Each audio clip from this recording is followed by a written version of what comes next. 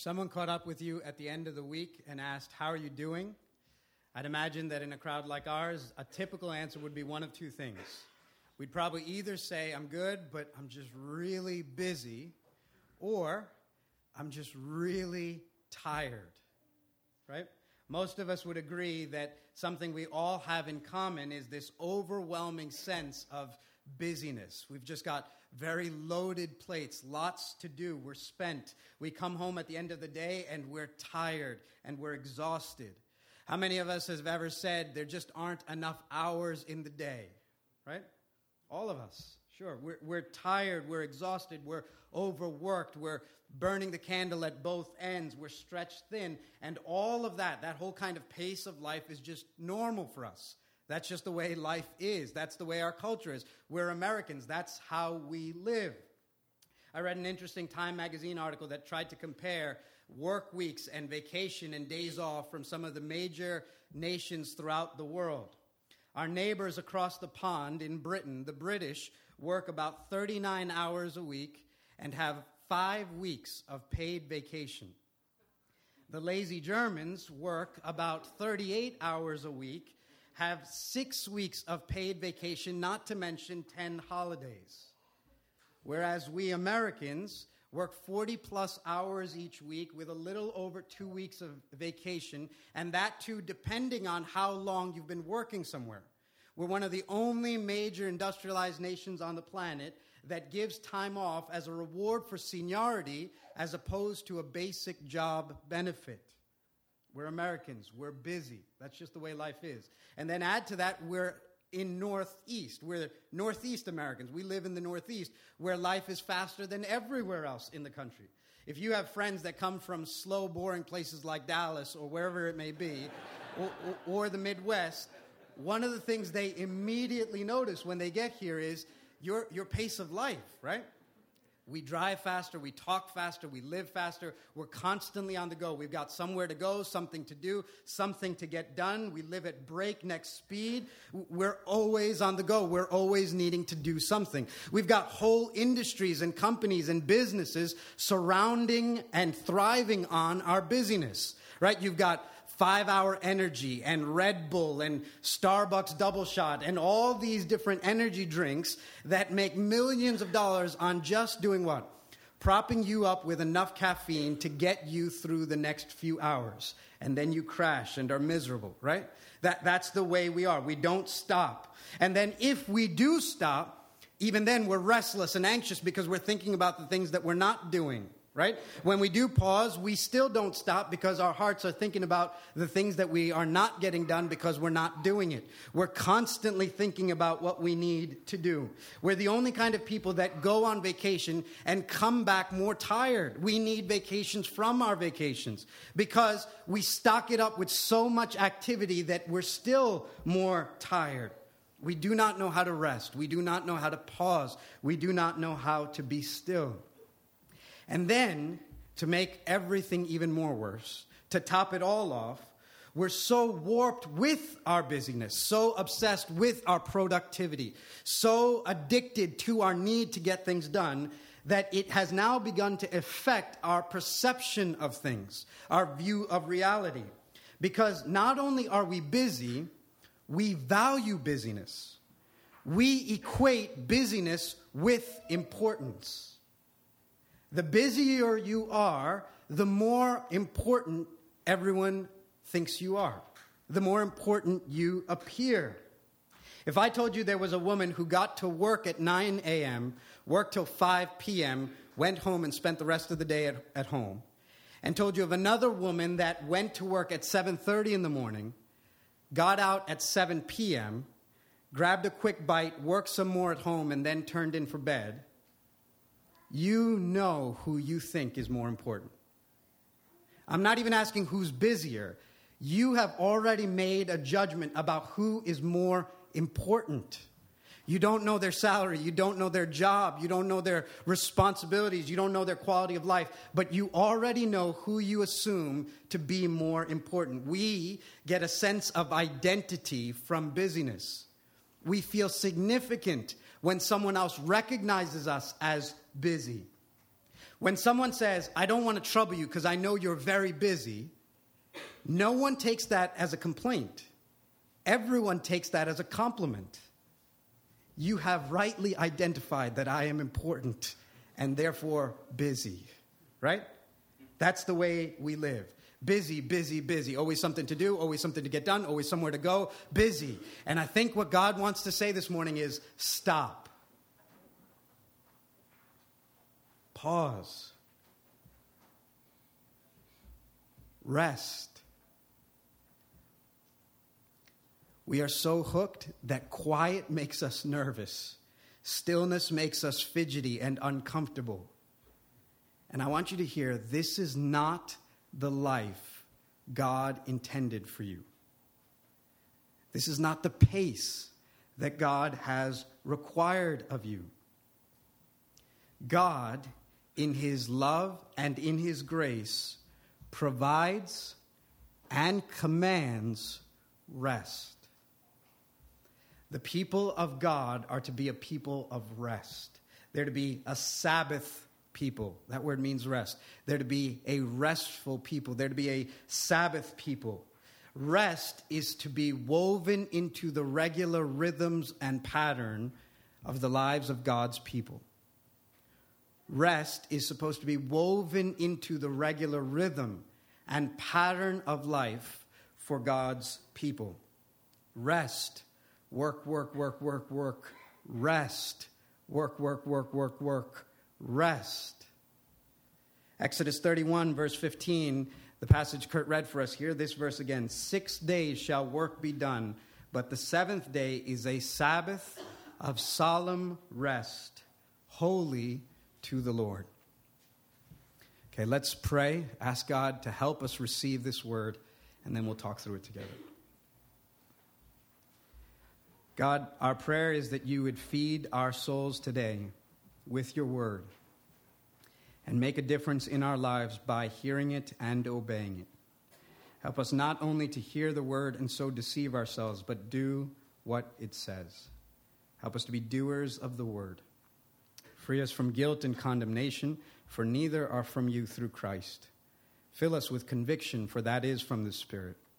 And then set us to obedience with the power of the Spirit, to the glory of God. In the name of Christ we pray. Amen. Okay, when we got to Exodus 31 last week, if you were here, we had spent all this time talking about how the tabernacle in Israel had to be built. And now in 31, we turn to stop talking about what needed to be done to start talking about who's going to get it done. Right? If you were here last week, we said that the Spirit of God filled this man named Bezalel and Oholiab and gave them gifts to be able to do the work that God had required them to do. We had spent lots of talking about this tabernacle, this tent of God's that needed to be built. And now, last week, we turned our attention to say, who's going to do it? Who's going to do that important work? There was very important work that needed to be done. And just as we were getting ready now to start that work, we're almost interrupted by 31 verses 12 through 18. In 31, 1 to 11, we're now finally about to pick up the hammer and finally about to start sewing the clothes and finally about to do the things that God has, for 6 chapters, been telling us to do. And then we're immediately, abruptly interrupted with this section in 31 verses 12 to 17. God interrupts the command to do the work of building the tabernacle by reminding the people of his first command that they rest. As important as the work of building the tabernacle is, it will not trump or replace God's command that they regularly rest. That's why 31 verse 12 and 13 start by saying, "And the Lord said to Moses, you are to speak to the people of Israel and say, above all, you shall keep my Sabbaths." Above all. Despite all the other commandments we've given about how things are supposed to be built and where things are supposed to be placed and how you're about to approach this whole thing, above all that, I want you to keep the commandment, the 4th commandment.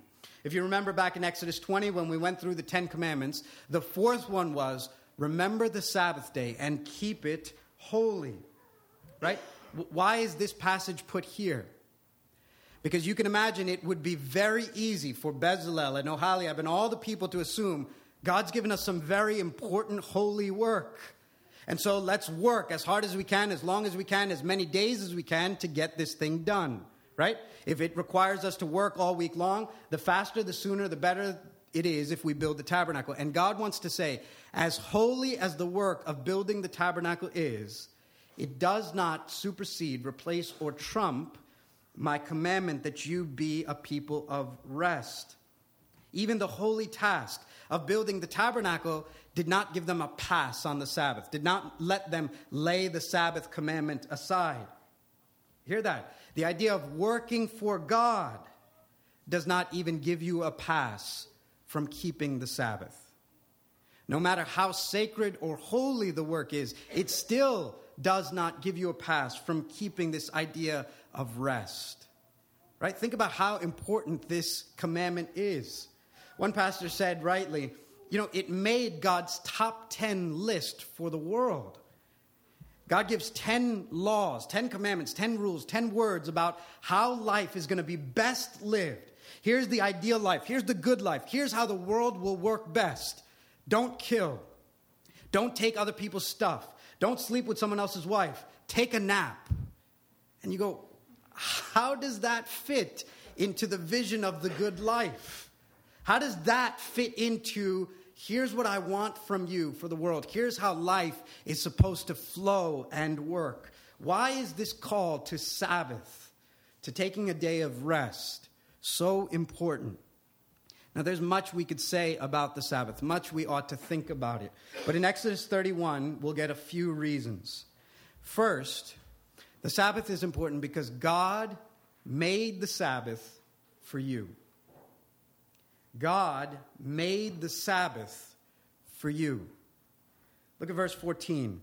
You shall keep the Sabbath because it is holy for you. He goes on to give the description of what happens if you don't keep the Sabbath. But he says here, you shall keep the Sabbath because it is holy for you. We've talked about that word holy before. That word is distinct, removed, other, set apart. And so what God's saying here is, you shall keep the Sabbath because it is set apart for you. Another way we might say that is, God didn't make you for the Sabbath. God made the Sabbath for you. I'll say that again. God didn't make you to keep the Sabbath. God made the Sabbath for you. God set it apart for you. God created the Sabbath for you. Here, listen. When you hear of the command to keep the Sabbath, you likely hear that as another burden, right? You hear it as another religious thing you got to do. So now if I tell you, keep the Sabbath, you want to say to yourself, I'm already busy as it is, and now I've got to add another religious thing that I've got to do. And the great irony of that is, it's exactly the opposite. I'm actually freeing you from doing stuff as opposed to trying to add to you something else you're trying to do. You hear, listen, 1 day out of every 7, take the day and rest. And you hear that as a burden. Oh, what a mean and horrible God who's requiring yet another thing from us. He's adding more to our plate. And I'm saying, no. He's taking stuff off your plate.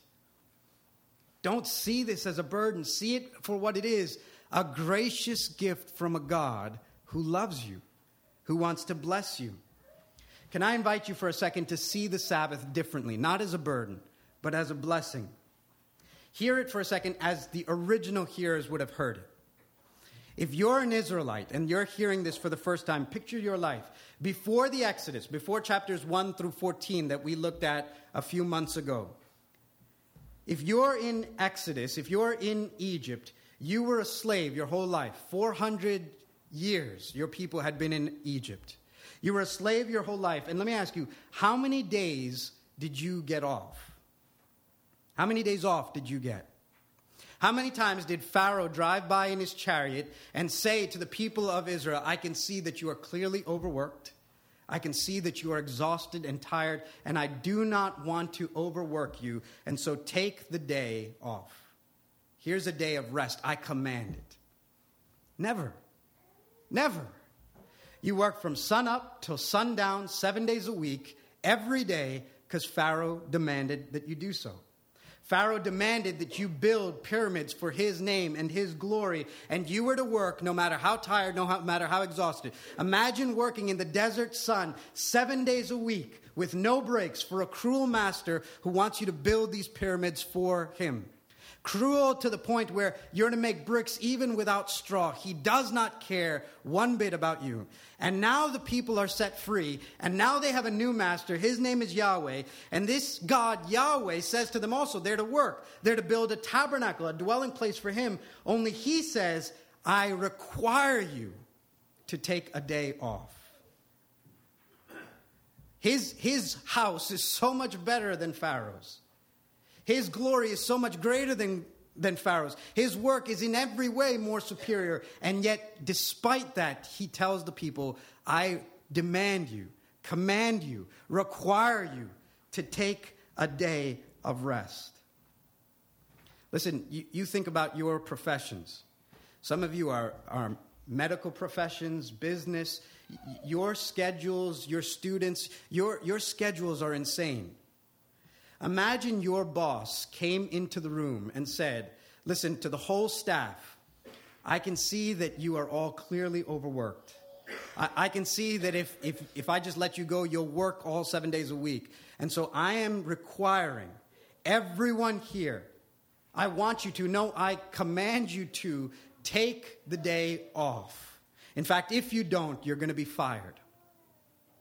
None of you would go home and go, what a horrible boss. What an evil master. No, you would go, what a gracious guy. Everyone would be applying for that job, to work for that guy. We're the only kind of people who would see God's command to rest and go, what a mean God. When God is saying to a people who are working 7 days a week, I want you to take a day and cease from your labors and rest. Sometimes I want to tell you, I have a very hard time with keeping the Sabbath because deep down, I struggle to believe that God is really that good and that generous.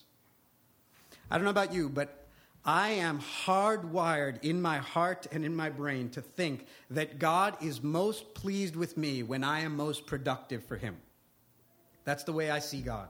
I fight that all the time with the truth of the gospel. But my heart and my brain is hardwired to think he is most pleased with me, he is most accepting of me when I am most productive for him. Do you know why I live that way? Because I live like a slave who's still working for Pharaoh, as opposed to a son who's serving a good father. God came and he commanded his people not to work to the bone, not for ceaseless productivity, not for endless production. He told them to rest. It's slavery under Pharaoh that makes you think that what your master wants is for you to work forever because all he's out for is what he can get for you. That's not who God is. I'm hardwired to think that God can't possibly be that good and that generous as to just want me to take a break. And that would be pleasing to him. I mean, think of it. If I told you it would be pleasing to God for you to take a day of rest, that means take a nap, enjoy food, enjoy drink, enjoy time with friends, go for a walk. There's a part of you that goes, there's no way God could be pleased with that. And yet the Sabbath command is exactly that. No way that God could be pleased if you took a whole day to just enjoy being rather than doing. Right? If you took a whole day to just enjoy being rather than doing, and to imagine that you have the kind of master that would say, that delights me. Well done. Because we live like slaves working for Pharaoh rather than children serving God.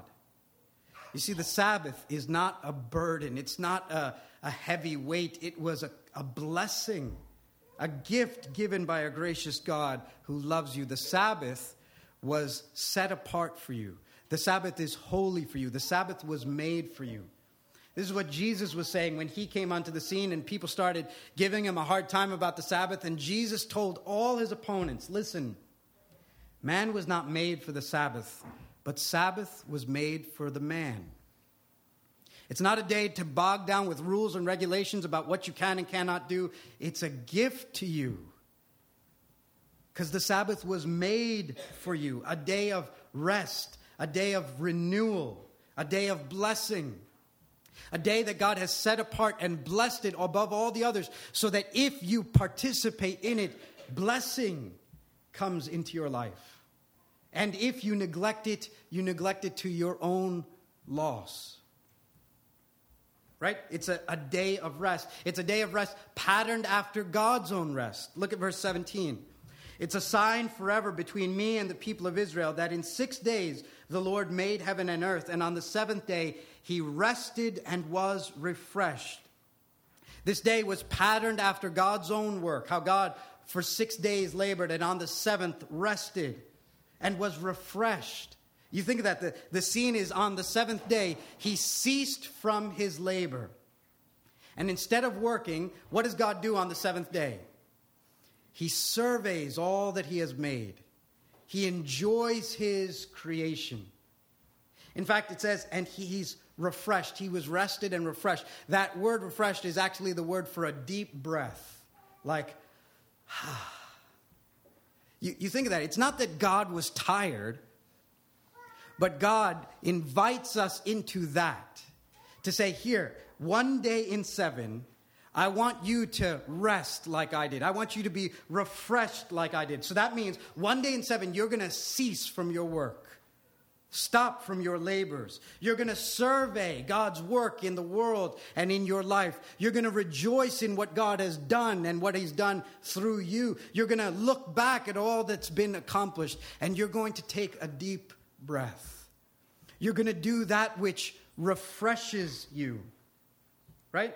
I mean, what a great conversation that would be for you today, to have to sit down and write and think about, what is it that refreshes me?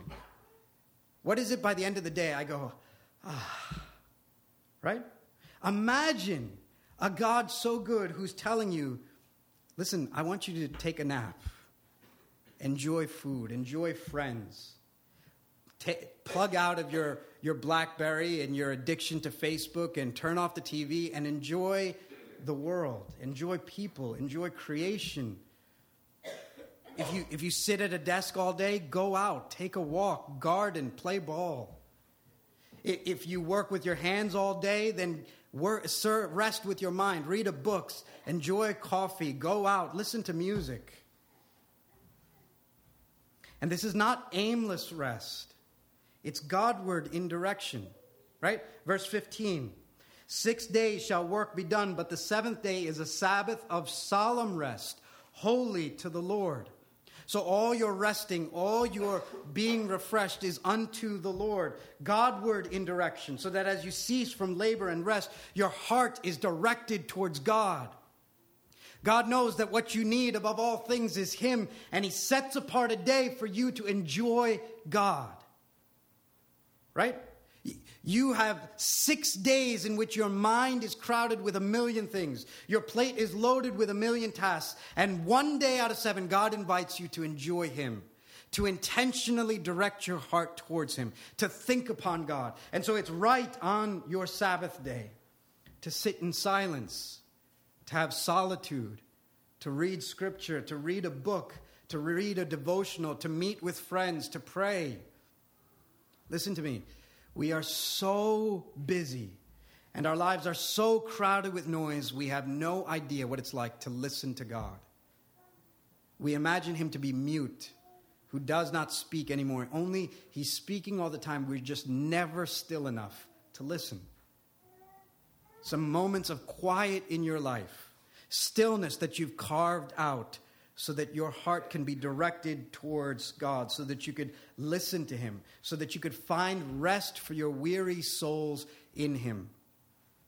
I'm telling you, 2 days of rest with the Lord will do more for you than 9 months of you trying to numb the pain of your busyness through Netflix or dessert or all these other things that you run to try and give you a break. Sit before the Lord. Hear from him. Be still before him. Take a contemplative walk. Enjoy the Lord. And consider the finished work of his hands. And not just in creation, but the finished work of his hands in salvation. Rest and rejoice in your salvation. Turn for a second to Deuteronomy 5. I want to show you something else about the Sabbath. It's on page 150 if you have the Black Bible. Deuteronomy 5.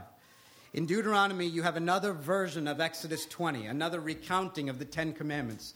And there also is the Sabbath command given, only it's rooted in a different reason.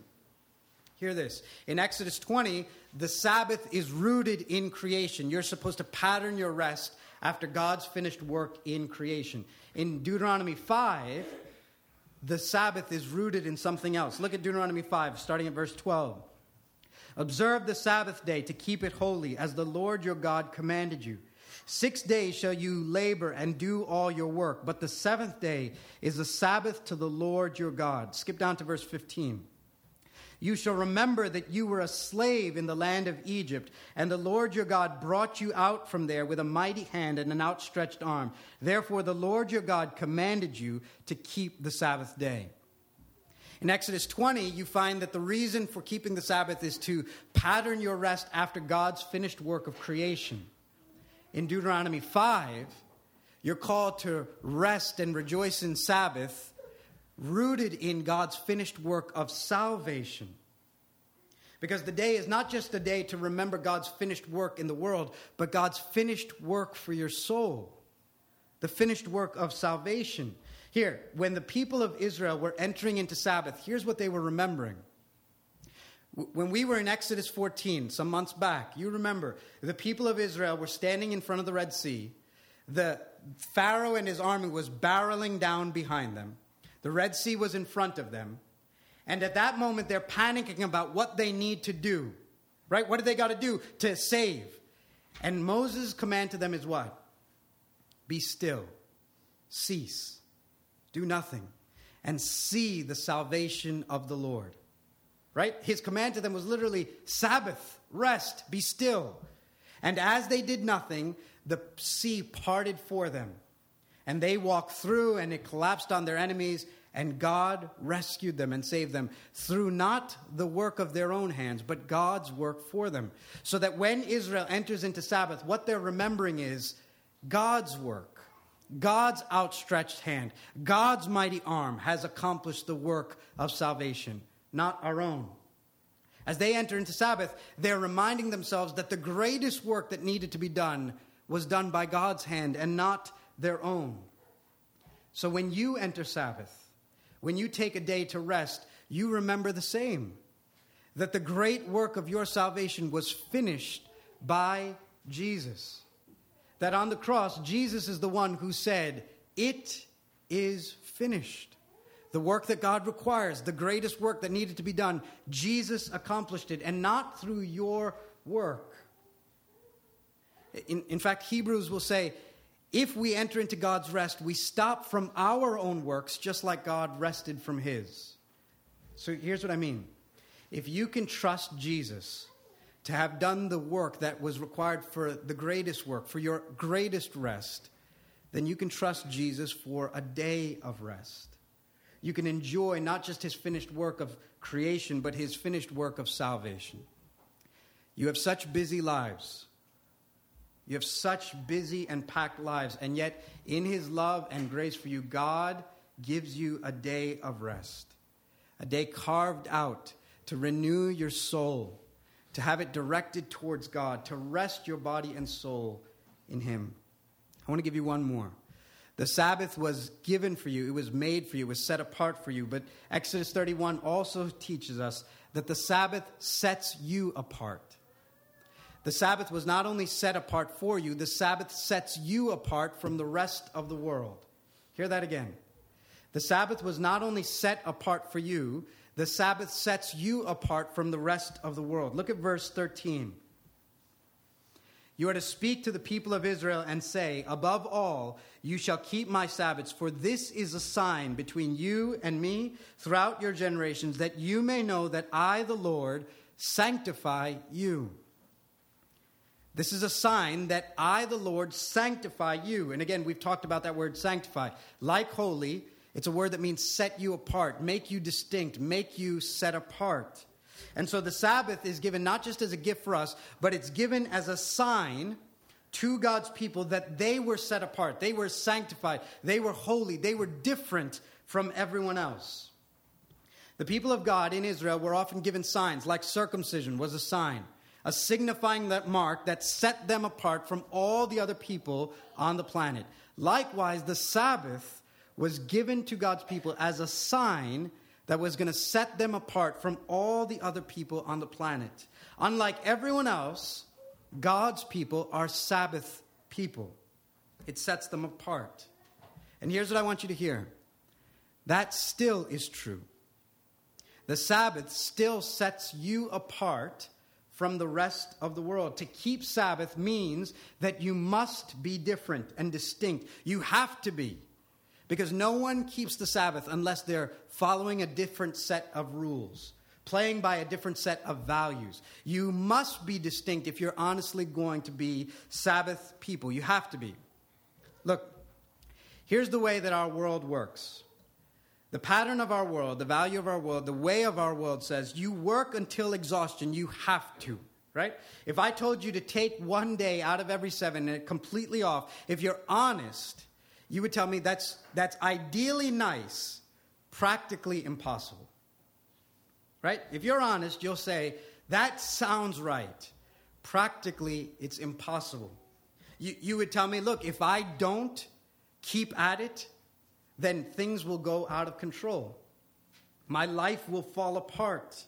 Nothing will get done. If I don't stay at it, I won't advance in my career. I won't prove myself to others. I won't meet the expectations that others have on me. If I don't keep at it, we won't have the money that we need. We won't have the security. We won't be able to enjoy the things that we want to enjoy. You could add a host of reasons all your own. And so here's what I'm saying.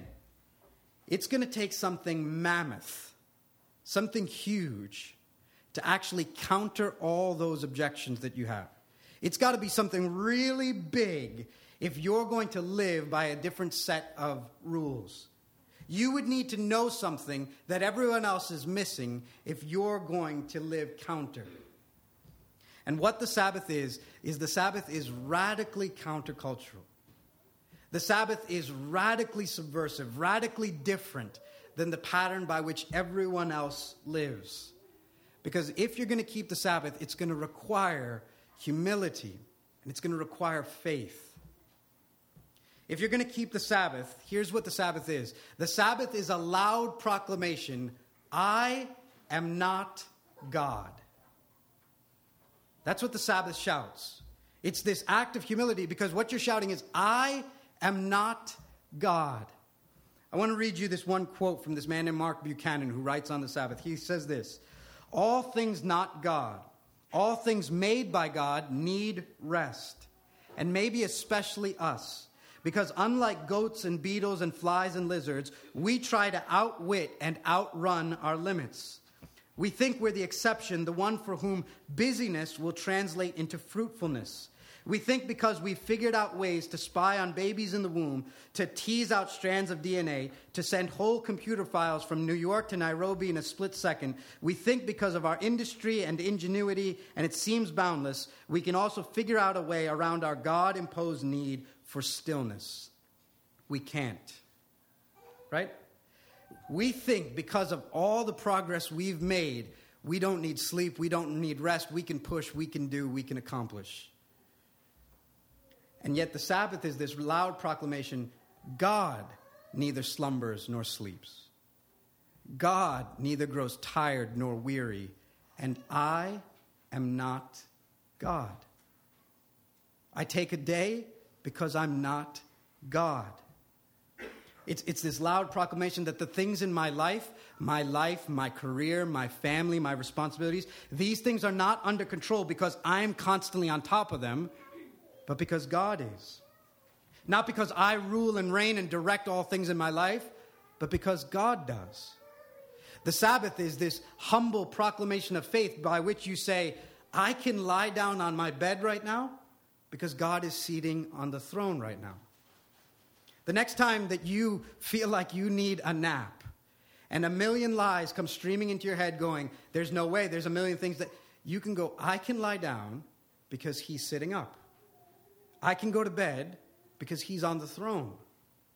My life is not under control because I rule and reign. My life is under control because God rules and reigns. I am not God. It's the proud who do not rest. It's slaves who do not rest. Freedmen, God's men, rest. It also takes faith. Because the Sabbath is this loud proclamation, not only am I not God, I'm free. I'm free from the million things that would tell me that I cannot rest. Right? Free from anxiety and worry. One of the things that the Sabbath built in was Israel was forced to trust God. Because if 6 days you go and work, that means you're going to have to trust that without me harvesting on the seventh day, God will provide. You don't get that because you're not in an agricultural culture. But for you to take a day away from the harvest means you've got to trust that without you plowing the fields, without you working, your family will have all that it needs. It's a step of faith. Faith is still required. And what the Sabbath says is I'm free from thinking that my family, my needs are provided because of my industry. The Sabbath is freedom from an identity that's rooted in accomplishment or fear of man. You work because you need everyone else seeing something right about you, saying something good about you.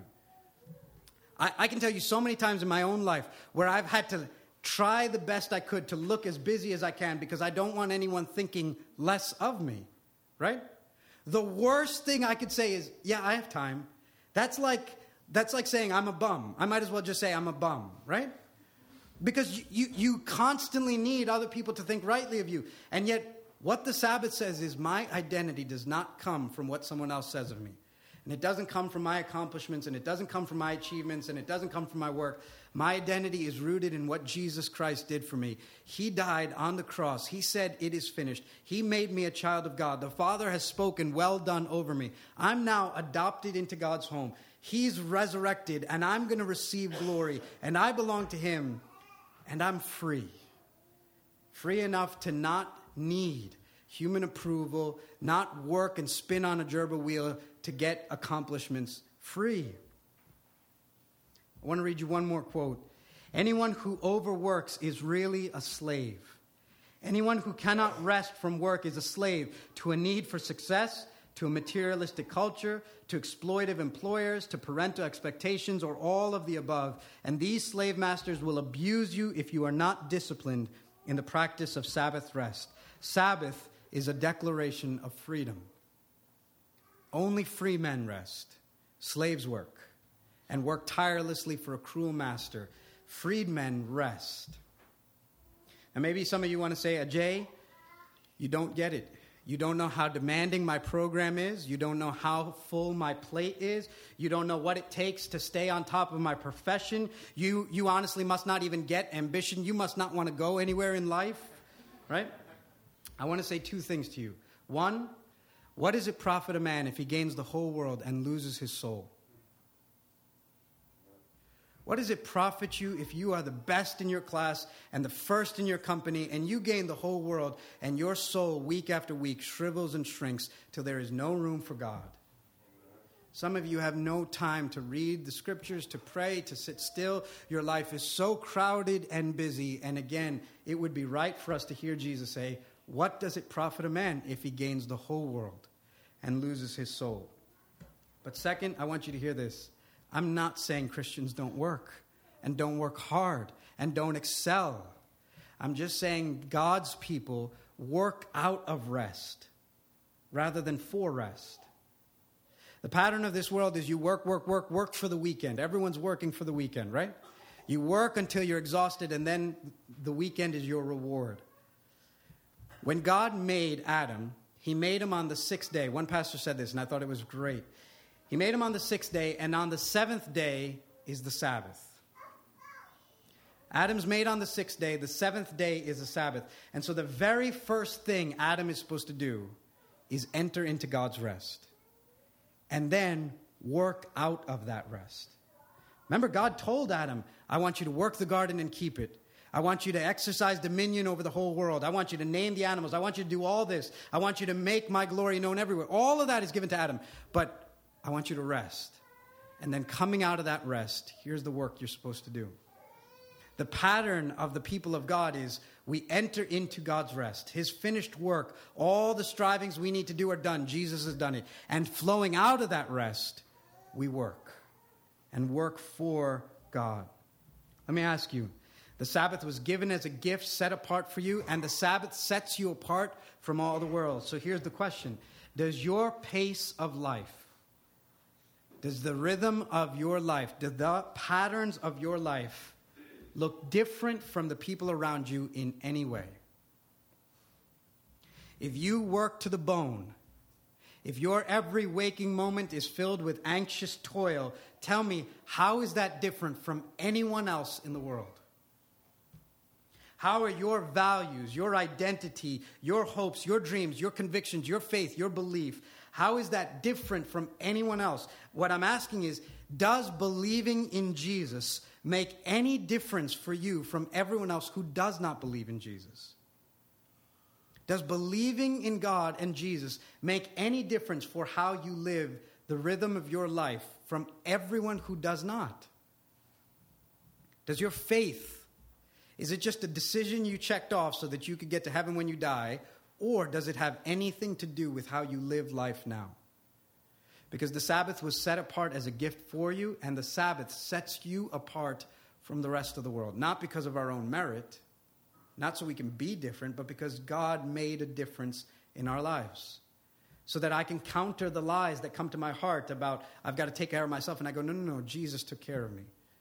I've got to make an identity. No, Jesus gave me an identity. I've got to provide for myself. No, Jesus provided. And on the list goes. Above all, you shall keep my Sabbaths, for this is a sign between me and you throughout your generations, that you may know that I, the Lord, sanctify you. So how should we respond? We'll end with that. You've heard all this. How do you respond? Well, when God tells you something that you have not been doing, there's only one way to respond. You repent and you obey. Whenever you come across a commandment of God that you have not been keeping, the only response is to repent and obey. So repent. As you hear this Sabbath command to you this morning, don't just think, that's a good idea that I should put into my life. Think, I have been disobedient and I need to repent. I can tell you, as I've been working through this and thinking about this, there is so much conviction throughout this week for me because I have failed to keep the Sabbath. And I have neglected to my own loss and to the loss of my family much benefit and blessing because I have thought myself to be wiser than God.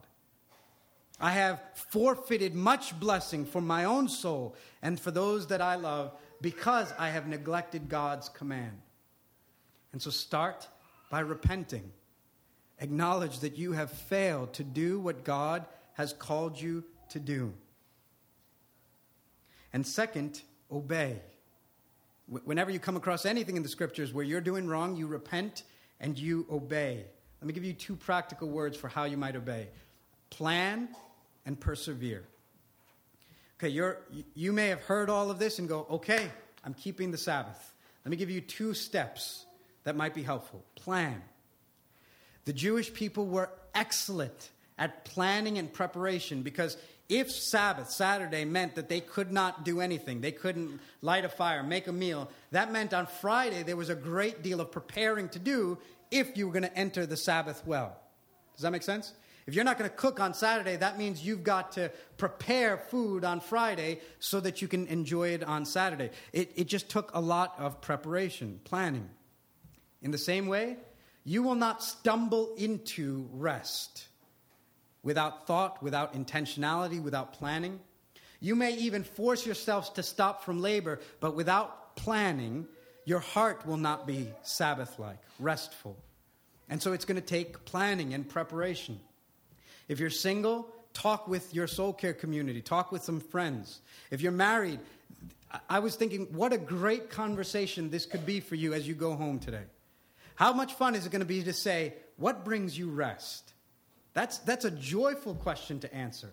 Let me think about the things that bring me rest, that makes me refreshed, that lets me at the end of the day go, like God. What can I do to enlarge in my soul and direct it towards God and feel rested? So plan and prepare and think about how you will keep the Sabbath. What needs to change in your life, in your schedule, if you are going to, 1 day out of 7, keep the Sabbath holy? And Sunday, for just about all of us, is the perfect day to keep the Sabbath. You come, you remember the Lord's finished work, no more striving. You rejoice in God, your heart is enlarged to Him. Spend the rest of the day with God's people, right? Think about it. If you're an introvert and people exhaust you, then don't plan for the Sabbath day to be filled with lots of people. If you're an extrovert and you come alive with people, then plan to be in fellowship and community as you take the Sabbath. What is it that refreshes you, renews you, enlarges your heart towards God? Plan. And second, persevere. You know what's great about this passage? God says, keep my Sabbaths, plural. The good thing about this is there's one every week, because you're going to mess it up. You're going to go from here and go, all right, I'm going to keep the Sabbath. I'm going to enlarge my heart. The first week, you're going to mess it up. The good news is, in another 7 days, it'll be back. And you just get to keep at it, right? Keep at this. Persevere. Talk with community. Be honest, repentant. And as you do it, persevere in keeping the Sabbath. The Sabbath was set apart as a gift for you. And by it, you are set apart from the world. So above all things, God says, keep my Sabbaths. Let's pray.